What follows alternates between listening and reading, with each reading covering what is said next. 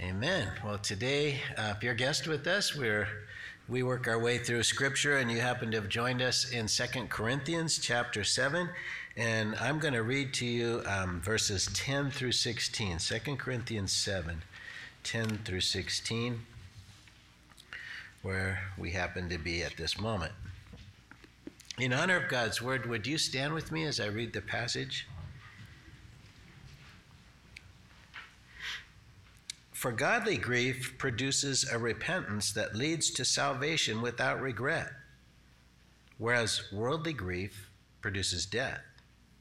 For see what earnestness the godly grief has produced in you, but also what eagerness to clear yourselves, what indignation, what fear, what longing, what zeal, what punishment. At every point you have proved yourselves innocent in the matter. So although I wrote to you, it was not for the sake of the one who did the wrong, nor for the sake of the one who suffered the wrong, but in order that your earnestness for us might be revealed to you in the sight of God. Therefore, we are comforted.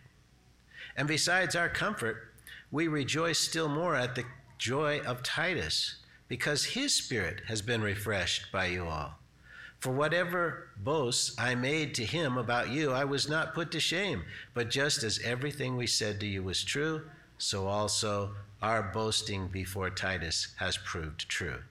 And his affection for you is even greater as he remembers the obedience of you all and how you received him with fear and trembling. I rejoice because I have perfect confidence in you. Amen. This is God's word. You can be seated. So we are picking up in the middle of this passage, really, because of there's so much in it. But we ended kind of halfway in this account of how Paul had finally heard back from Titus that the church in Corinth had received this letter that we don't have. It's a letter that is lost to history, but apparently it was a very severe letter. And Paul was a little concerned that when they read the letter, when you're confronted, you do one of two things. You either, in pride, reject it and get defensive, or you receive it and become repentant. And Paul was, of course, praying for the latter. And to hear that that was the case, it had just really comforted him and encouraged him. So verse 10 again, for godly grief produces repentance that leads to salvation without regret, whereas worldly grief produces death. This is one of those defining verses. I like to refer to them as eternal truths. There's certain just chunks of Scripture that define things and that we can go back to again and again. It's those verses that you underline, because they give you guidance and they help you understand the mind of God and how we should be. And so they're just key passages that you should mark so you can go back to them when you need them. There are two kinds of grief. There's godly grief, which is resulting from conviction of the Holy Spirit. We realize that we've offended God by our actions, and because we love him, because of all he is and all that he's done for us, we're grieved at our weak and ungrateful nature and how we let our old nature prevail and dictate our actions, and then we regret that we gave in to our weaknesses. That's sorrow that causes us to turn to the Lord and to change our behavior and depend more on the Lord's strength to face temptations. That's working out our salvation with fear and trembling. We're saved, his Spirit is in us, and yet we need to let that be manifested in our lives, worked out in our lives. On the other hand, there's worldly grief, and the Scripture here tells us worldly grief produces death. I know some people who grieve their whole life over a past incident. It's not over sin, but it's rather remorse that things didn't go the way they wanted them to go. It's self-centered disappointment. It can be something that was very troubling, but it's something they just will not let go of and give to God. Sometimes it's circumstances or consequences. It's full of self-pity. Tears are not always a sign of repentance. They can be signs of self-pity. Those who cling to worldly grief will not give the situation to God and let go of it. Our attitudes affect our physical bodies. You know, this is something that recently science has learned more and more about our attitude in life and how it affects the actual physical body that we have. When we're depressed and discouraged, our immune system gets weaker. When we're joyful and confident, our immune system gets stronger. And so there's this interaction of our mind and our body that we don't quite fully understand, but we can prove is evident. Worldly grief can be a result of being unable to forgive ourselves for an embarrassing failure. Or it can be blaming God that things didn't go the way we wanted them to go. Examples of worldly grief in Scripture are like, for example, Esau. Esau sold his birthright, right, to Jacob for that lentil stew, and he regretted it, and he sought it with tears, it tells us in Hebrews 12:15. And then there's the worldly grief of Judas after betraying Jesus. Things didn't go the way he planned, and so instead of repenting and turning around and going the way God wanted him to go, he stayed in that worldly grief and took his life. Psalm 32, this morning in Bible study, we were talking about how King David, in that psalm, it shows him go from worldly grief over the hand of God. He says, heavy upon me day and night. My moisture is turned into the drought of summer. And then finally he turns to the Lord and repents and is restored. So worldly grief in that case turned into godly grief when he was willing to confess his sin and forsake it. On Wednesday night, we recently came to the dramatic conclusion of the story of Joseph. And one of the key points was his father, Jacob. He had to send his beloved son, Benjamin. He thought he'd lost Joseph, and then he finally got to the point where they were going to starve to death if he didn't send the other son that he dearly loved, Benjamin, down into Egypt. And he says, all is against me. In other words, everything is bad. There's nothing good. It's all bad. But what he didn't realize was everything was for him. He was about to find out Joseph was alive and that what God was going to spare him and his flocks and his family from the famine. We often, when we have that worldly grief, we're usually looking from a world perspective and seeing circumstances as they are. We're being honest about them, but then we're not trusting God.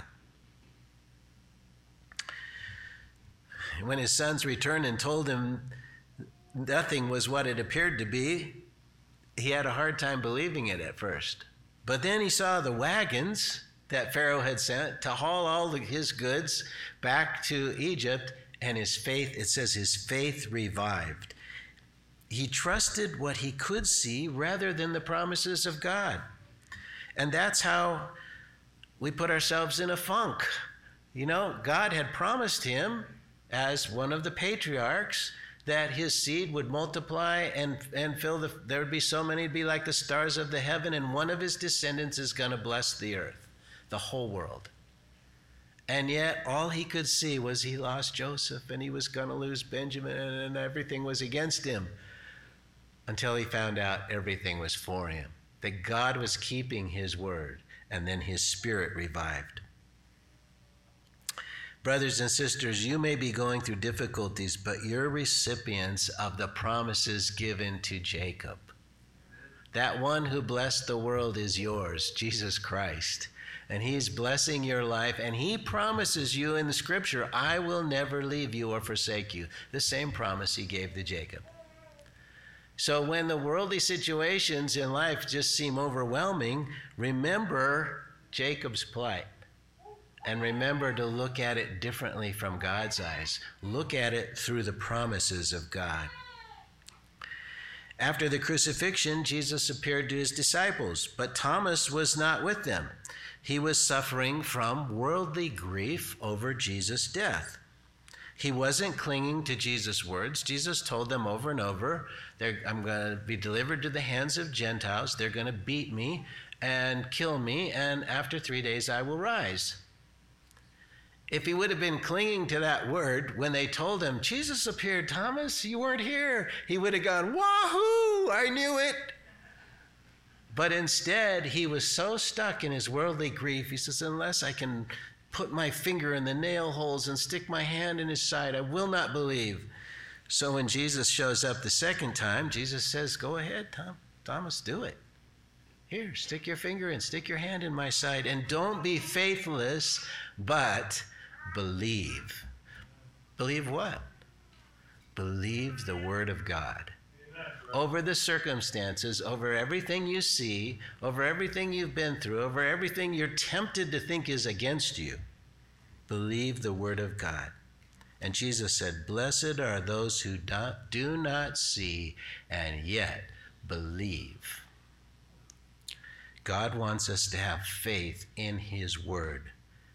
He's declared that his plans for you are for your good, and that all things work together for good to those who love God. And that includes the things that tempt you to have worldly grief.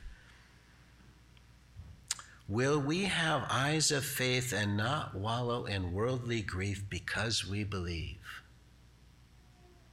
Because we will be tested in this. This is one of those passages that you will be tested in. Every human being is tested in this passage. If we want a blessing, we'll believe God's word, and that will help us through. We cannot see what God's doing, but we can believe his promises and have faith in his word. Now, we should deal with our worldly grief by repenting for not having trust in God and living in a life of faith in his forgiveness and his love for us. That turns it into godly grief, knowing our attitude has been sinful. Blessed are those who mourn. That's because it can lead to repentance and restoration. When our minds turn to praise and to trust in God, our attitude follows. It's not easy, but with God we know that all things are possible. It's choosing to believe that God can empower us to change the way we think and the way we feel if we will trust him, if we will believe him. We see it throughout the Psalms. How many Psalms start with, oh Lord, how long? That expression, I don't know, it must be at least 20 times in the Psalms. How long, oh Lord, will you let this or that situation continue? Pouring out their grief to God. God can take it. It's all right. You can tell him how frustrated you are. You can tell him how grieved you are about a situation. But then the psalmist ends up with praise, saying that he has hope in God. Because of all the things God has done before, he has hope in him. Grieving over the loss of a loved one is a process that we have to go through. It's necessary for us to acknowledge that feeling of separation. And that is where the grief comes in. But for the believer, we have to move on to the hope that we have in Christ. Our hope is that we're going to see them again and that they're in a much better place. Solomon told us in Ecclesiastes 7:2-4, it's better to go to the house of mourning than to go to the house of feasting, for this is the end of all mankind, and the living will lay it to heart. Sorrow is better than laughter, for by sadness of face the heart is made glad. The heart of the wise is in the house of mourning, but the heart of fools is in the house of mirth. So we learn from that time of grieving what is of true importance.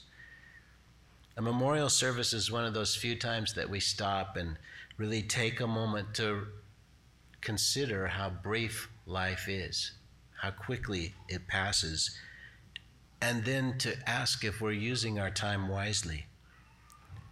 But we don't stay in grief, as Solomon said. The godly grief turns to true joy when we learn from the sorrow and place our trust in God. Again, there's the example of David. While he hid his sin against Uriah and Bathsheba, he said that day and night God's hand was heavy on him. But when Nathan confronted him and he confessed his sin, that confession brought restoration, salvation. And the reason Paul could write that this salvation was without regret is that we know our sins are removed as far as the east is from the west and remembered no more. The grief led to repentance and a restored relationship with God. Verse 11, for see what earnestness this godly grief has produced in you, but also what eagerness to clear yourselves, what indignation, what fear, what longing, what zeal, what punishment. At every point you have proved yourselves innocent in the matter. Paul's severe letter to the Corinthians bore the fruit of godly grief, manifested in 7 different ways that Paul expressed here. The first way was earnestness, an earnestness that perhaps they had lost. They were earnest to walk with Jesus by faith rather than the law. They were also eager to clear themselves of their agreement with the false teacher and his attacks on Paul's character. They were indignant about being misled. The fear of the Lord led them to repent of their ungrateful attitude toward Paul and his team. And they had renewed a longing for his spirit-led teaching, and they were zealous to stand for the truth. And they must have dealt with those who still opposed the gospel of grace with spiritual discipline. Paul had no doubts as to the sincerity for the true gospel, that they no longer entertained a work-based salvation or attacks on Paul from the false teachers. Correction's often hard to receive because our old nature is prideful. But if our spirit is ruling over our old nature, we will also have the good fruit that was wrought in the Corinthians. Correction is really a blessing. The Proverbs tell us that open rebuke is better than secret love. And the wounds of a friend are faithful, but the kisses of an enemy are deceitful. That's Proverbs 27, 5 and 6. Sometimes people can be misguided in their correction. They think they have heard from the Lord or understand everything that's involved in a situation, and they intervene to give correction.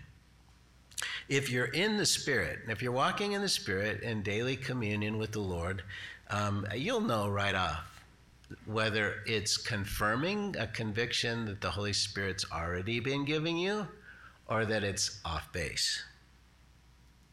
But if you're in doubt, you should go to the Lord for a word for clarification. The Holy Spirit will let you know if the correction is necessary or not. Go to the Lord and his word.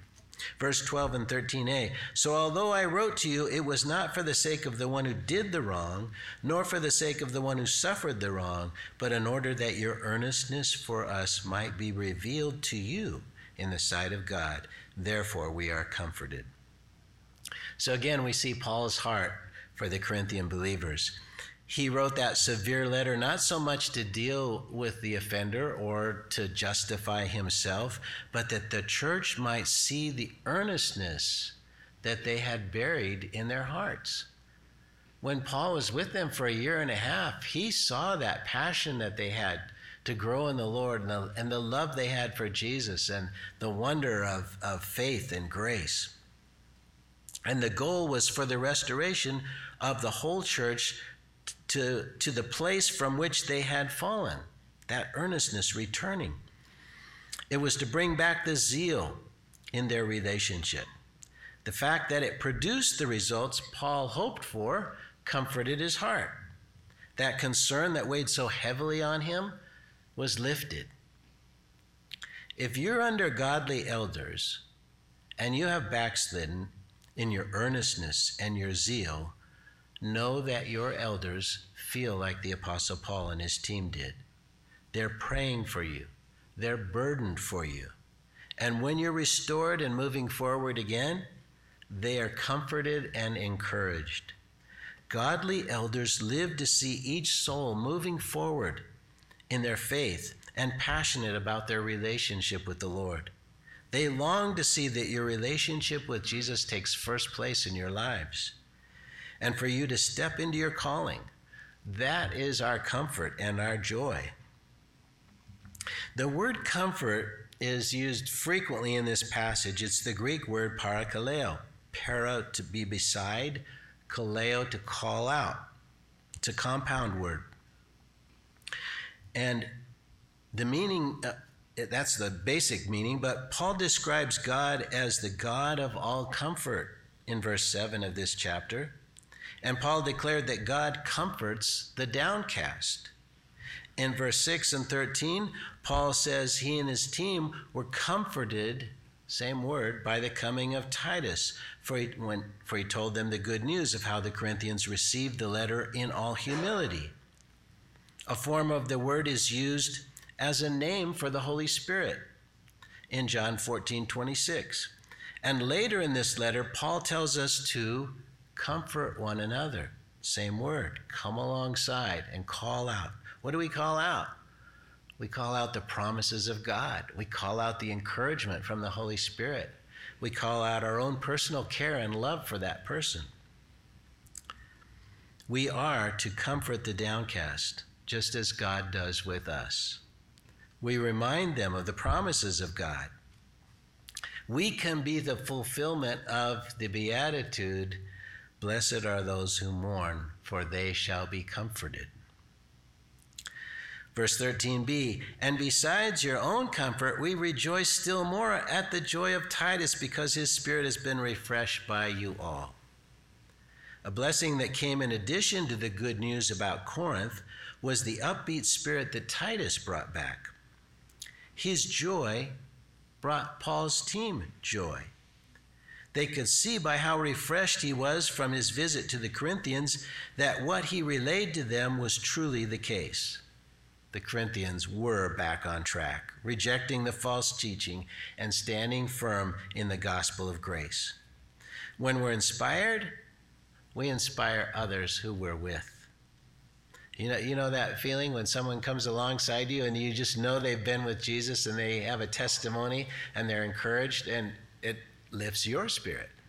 It comforts you.